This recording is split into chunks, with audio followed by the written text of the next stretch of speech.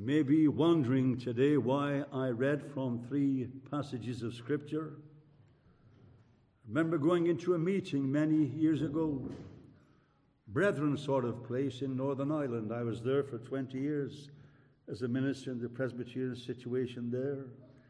And I heard this man get up to preach. He read from 3 sections of Scripture.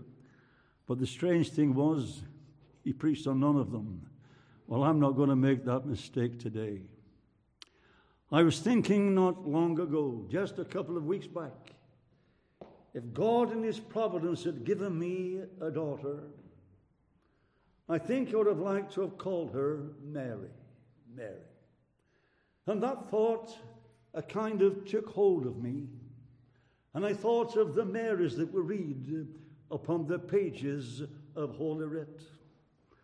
I thought of Mary Magdalene. I thought of Mary, the mother of Salome. I thought of Mary, the husband of Joseph, the mother of our Lord Jesus. And then my mind settled upon this woman known as Mary of Bethany. And as the Lord should enable me just now, I want us to spend a little time in looking at the pictures that the Spirit of God has etched upon God's Word with regarding this wonderful woman.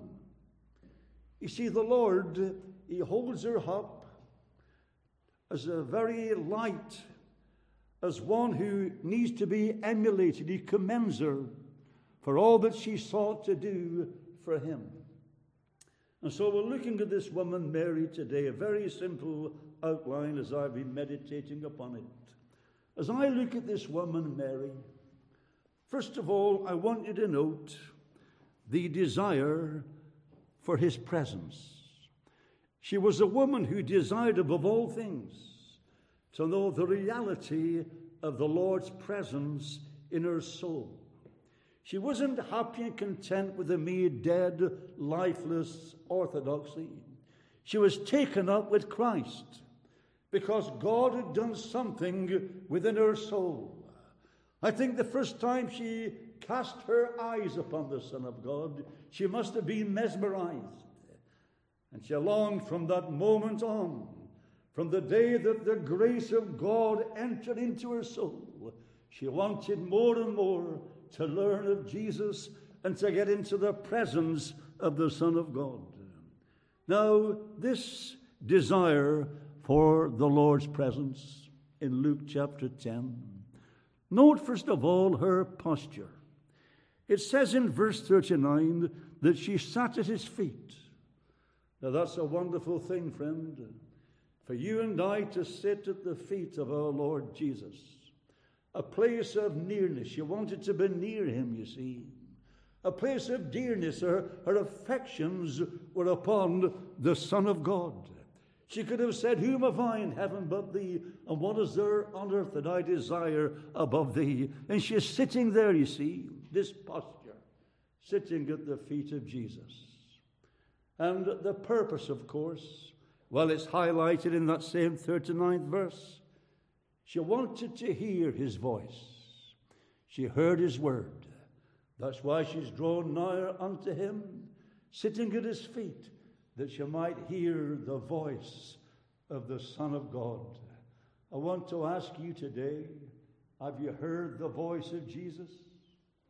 He tells us in John chapter 10, my sheep hear my voice. It's a lovely voice to hear the call of God upon the soul. My sheep hear it. Their conscience, they know His voice. And she heard His voice. And I'm sure she sat there at His feet and she lifted up her eyes. She saw His face. And what a face that is. The one of whom the book tells us that He's altogether lovely. And so she was a woman, you see, above all things, she desired to get in to the Lord's presence. And thank God you and I are invited into that presence. We can enter in within the veil. Our blessed Savior's opened the way of access. We can draw near unto Him. With John we can lean upon His bosom. We can look into the face of the Son of God. And I'll tell you, it's a wonderful thing to know the presence of the Lord, because in his presence there's fullness of joy, and at his right hand there are pleasures forevermore. I visited a home only this past week. I went into the house and the husband said, "My wife's something to tell you." And I've known these folk for 30 years since I've been back in this country from Ireland. I says, "What is it, Deborah?" She says, "The Lord's paid me a visit." She says, "I heard his voice, and I've seen his face like I've never seen it or heard it before." And she says, "I'm lost for words. Man, joy unspeakable, full of glory." And this woman, Mary, she had a desire to get into the Lord's presence. And she sits there, she hears his voice, she sees his lovely face and the glory of God that must have been streaming down from the face of the Son of God. And she must have been lost in wonder, love, and praise. And then we have highlighted here her priority. Her priority. You remember her sister on this occasion, Martha, was so active at this particular time. What an opportunity she had to sit at the Saviour's feet. But she was troubled with many things. And there are many things that trouble us so that we haven't got the time to get down before him. That low place of humility in his presence and brokenness, and just enjoy the nearness of the Lord without even saying a word. Martha missed it that day, but Mary didn't miss it because she had her priorities right. I know the Lord's saying to me, I need to get my priorities right. It's easy to get the Lord's touch off your soul and lose that touch and become dry and barren and go through the whole rigmarole of worship, and yet the heart's far from God. And so we have this lovely picture here that the Spirit of God paints for us. It's Mary. And she's there, her desire. What's your desire, Mary? Well, I have many desires, but the greatest desire of all is to know him and the power of his resurrection, to get into his presence, to feel his touch upon my soul again, and to draw my affections out after him until I'm lost in wonder, love, and praise. So we have the desire, her desire for his presence. I read from Luke chapter 11 because the next picture and portrait we have of Mary, she's a woman who was dependent upon his power. Dependent upon his power. You're not long in the Christian life before you begin to realize without him we can do nothing.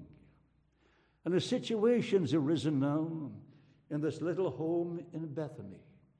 You see, remember, very few people would welcome the Lord Jesus into their home.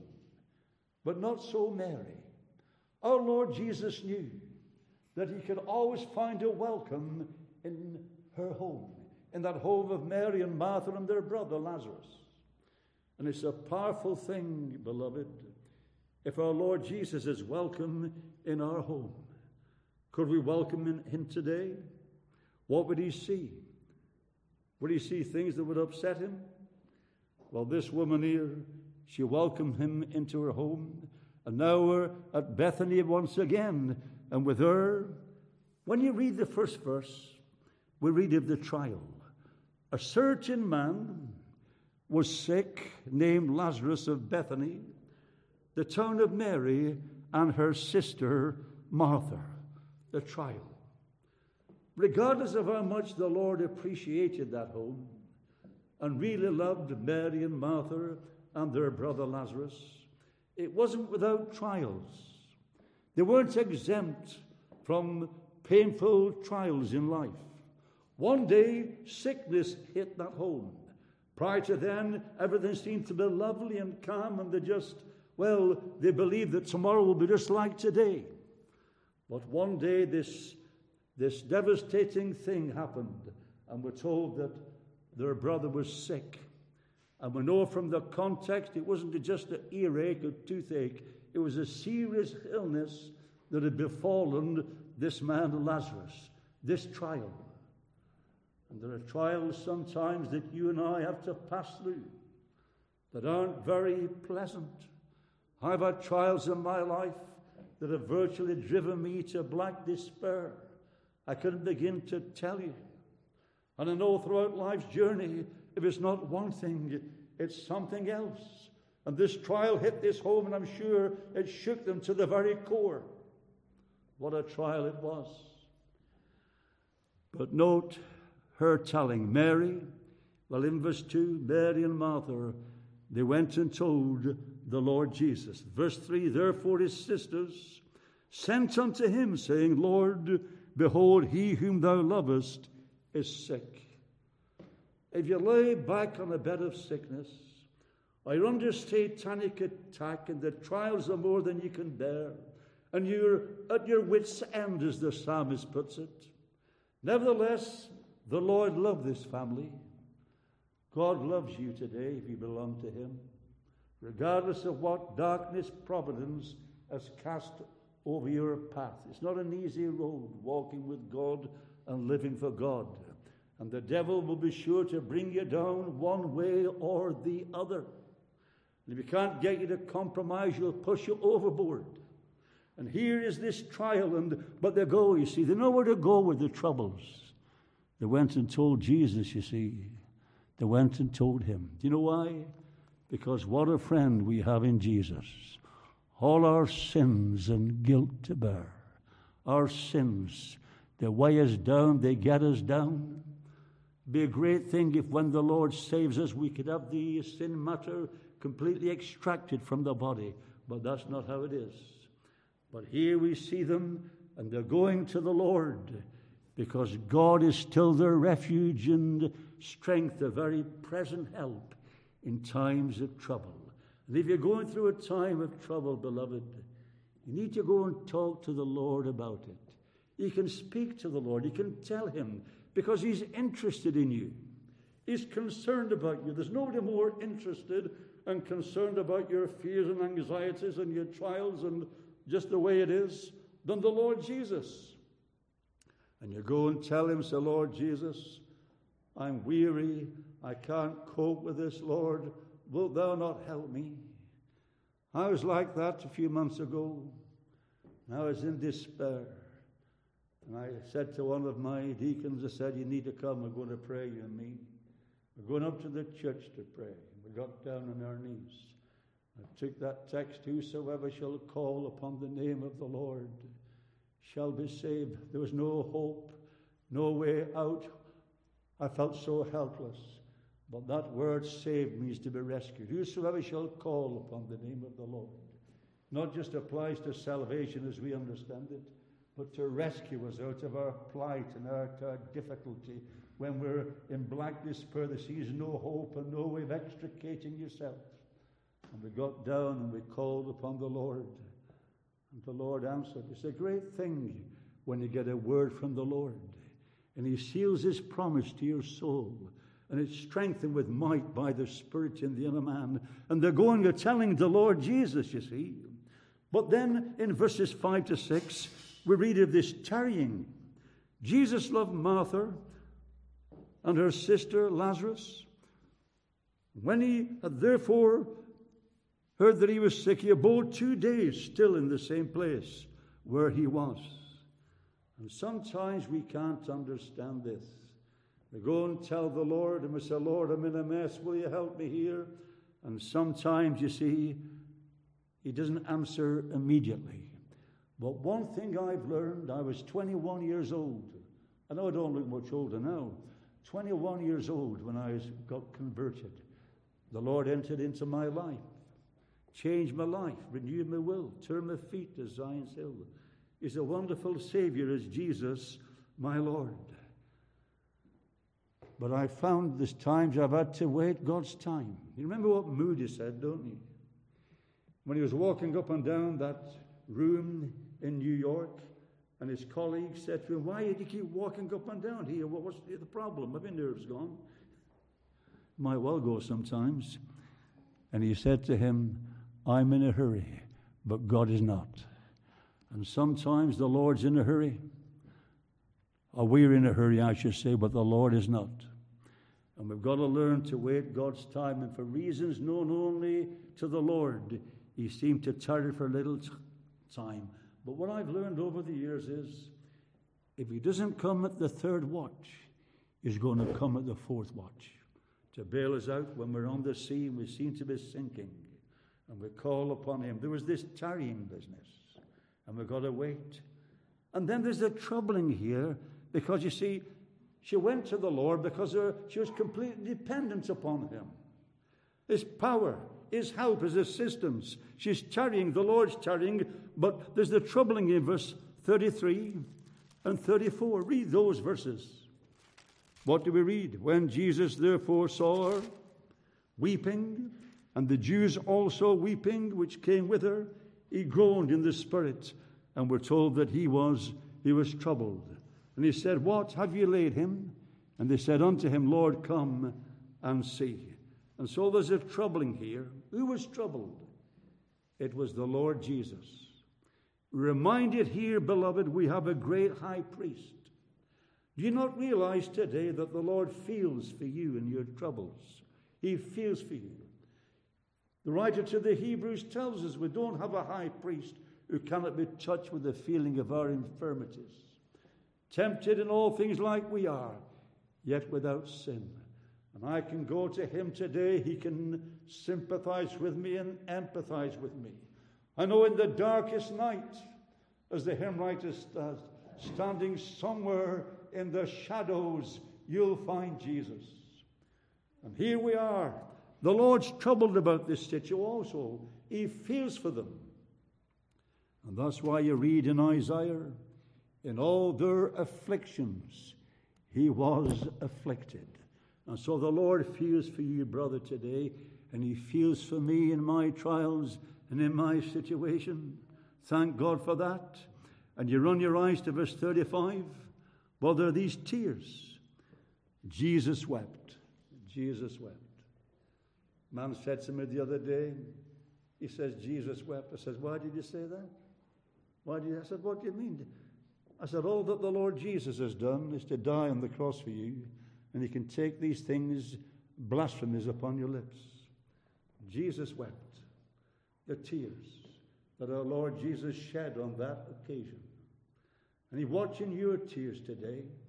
And David said He takes them in a bottle, gathers them in a bottle, and He remembers everything about you. Behold, I have graven thee upon the palms of my hands. Thy walls that continue before me.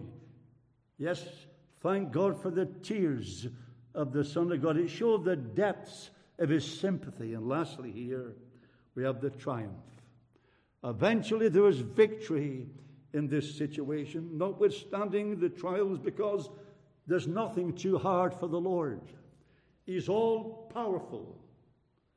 Some years ago, well, about almost 20 years ago, my first wife died, and I thought I'd never get over it. Then I met a woman, Kenya, black woman. I was over there preaching at some conferences and what have you, and I met her. And anyhow, to cut a long story short, I felt I need to marry this woman.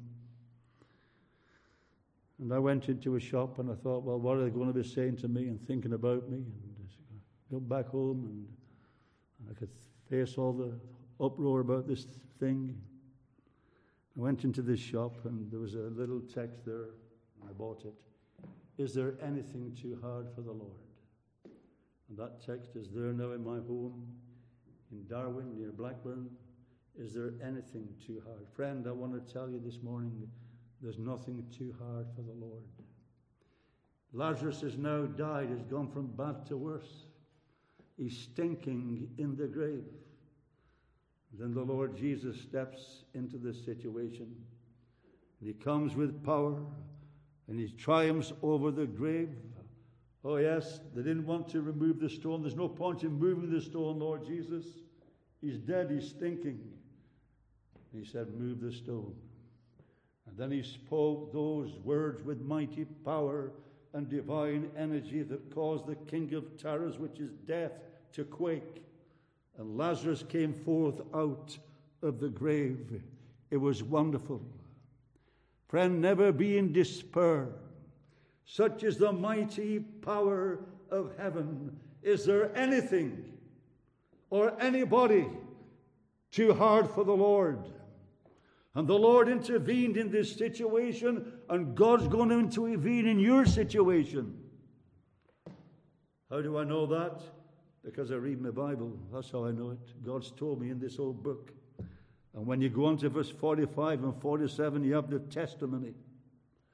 Testimony. And it's a wonderful testimony, you remember. Then many of the Jews which came to Mary and had seen the things which Jesus did, well, they believed on him. And a wonderful testimony. So this woman, she desired his presence. This woman, Mary, depended upon his power. That's what we're depending upon today in our church, in our homes, in our lives, to help us to go on with him. And lastly, because I'm not a long-winded preacher, she was devoted to his person. Devoted to his person. She was taken up with the wonderful person of the Son of God. Taken up with him. Taken up with him. It's wonderful. This is seen very quickly in this passage in John chapter 12 now. We have Mary sacrificing. Mary sacrificing. Then took Mary a pound of ointment of spikenard, very costly. She anointed the feet of Jesus, and she wiped his feet with her hair. Now, we can think here of the thought of extravagance. She knew that the Lord was about to leave this scene of time. She knew that this was her opportunity to do what she could for the Savior. You see, friend, only in this life can we do anything for Christ. It's in this life when we can sacrifice for him. And she didn't sacrifice that which cost her nothing. She sacrificed this ointment, which they tell us was worth, well, a year's salary for a working man. Probably something she'd saved up for many years. Maybe something, it was there for future days, future trials and problems arose, and she'd have the money there like in the bank. But her heart was so taken up with Christ. She came in this wonderful manner, and she began to pour this ointment upon his feet, and then she began to wipe them with her hair. Now, you know how the women like to look after their hair, don't you? We're going to go to the hairdressers. My wife's always going to the hairdressers. I keep asking, why do you keep going to this hairdresser? Don't make you look much better. No, I don't say that. But, you know, she's going to have her hair done. And if some of you men, you're quite young, and if you still got hair, but you look into the mirror, you see, boy, look at my hair. There's another grey hair there. I'm getting older. The hair is a woman's glory, Paul tells us. And she got that which women are so often taken up with, the hair. How do I look? How's my hair? And she wiped his feet with her hair. She came to that place whereby self-denial, no longer taken up with self. She's taken up with him. And the outcome was this fragrance in verse 3, chapter 12 of John. There it is. And the house was filled with the odor of the ointment. There was a perfume, you see. An odor of the ointment filled the place. And that's what we need, beloved, today. We need the odor of him whose very garments are smell of aloes and cassia to permeate our gatherings. That we've not really got the word or dead or lifeless. We've got life and power and a sense of the nearness and the sweetness and the loveliness of him who's altogether lovely. There's this fragrance. And it filled the room. She paid the price for this fragrance. She said, here it is. And everybody else benefited. Everyone else benefited. And so Mary, we see her sacrificing. But you run your eyes down the passage, you find Judas, verse 4 to 6, which we're not going to go into because of time. He's criticizing what Mary has done for our Savior. That's what backsliders do, and people who are nowhere with God. They're always finding problems with believers who are trying to go on with the Lord and be what they can for God and sacrifice God. And there's some character like Judas comes along. He couldn't care less, really. It's only about himself. And he's there criticizing this woman. And you'll find if you walk with the Lord, there'll be those who criticize you. I spoke to a man in Northern Ireland, a lad who was converted in our church when he was 15 and a half years old. I think I would have been about 32 at the time. And he rang me up and he said, our problems, he says, the wife's criticizing me that on a Saturday morning I spend the time in prayer for 4 hours and meditating upon the word, and she's complaining about this, you see. She's no desire for the church. She's no desire for anything, although she professes to be a believer. No desire. And she's criticizing him, you see, trying to pull him down. You can't allow anyone to pull you down in the Christian life. We've got to be a means of grace one to another. And this man, Judas, he was only hell-bent in pulling this woman down and discouraging her. And any fool can discourage the people of God. But lastly, we have Jesus here, verses 7 to 8, and he's justifying her. Verse 7 to 8, listen to this here, and then we can call it a day. Then said Jesus, he's speaking to Judas, let her alone. Against the day of my burying has she kept this. Let her alone. I'm not going to go into all the verses. Let her alone. The Lord's justifying her. When the devil comes and he accuses you of things, the Lord steps in. He's our advocate with the Father. And do you know what he says? Leave him alone. Leave her alone. Because there's no condemnation to them who are in Christ Jesus. Who can bring any charge to the elect of God? Leave her alone. Leave him alone. And the Lord commends her for that wonderful act of self-denial and self-sacrifice. It was spontaneous. It was costly. She couldn't help herself. She was taken up with him. You see it in her countenance, the very tones of her voice. And so we've been looking just a little while at this woman called Mary, her desire for his presence, a woman who is dependent upon his power.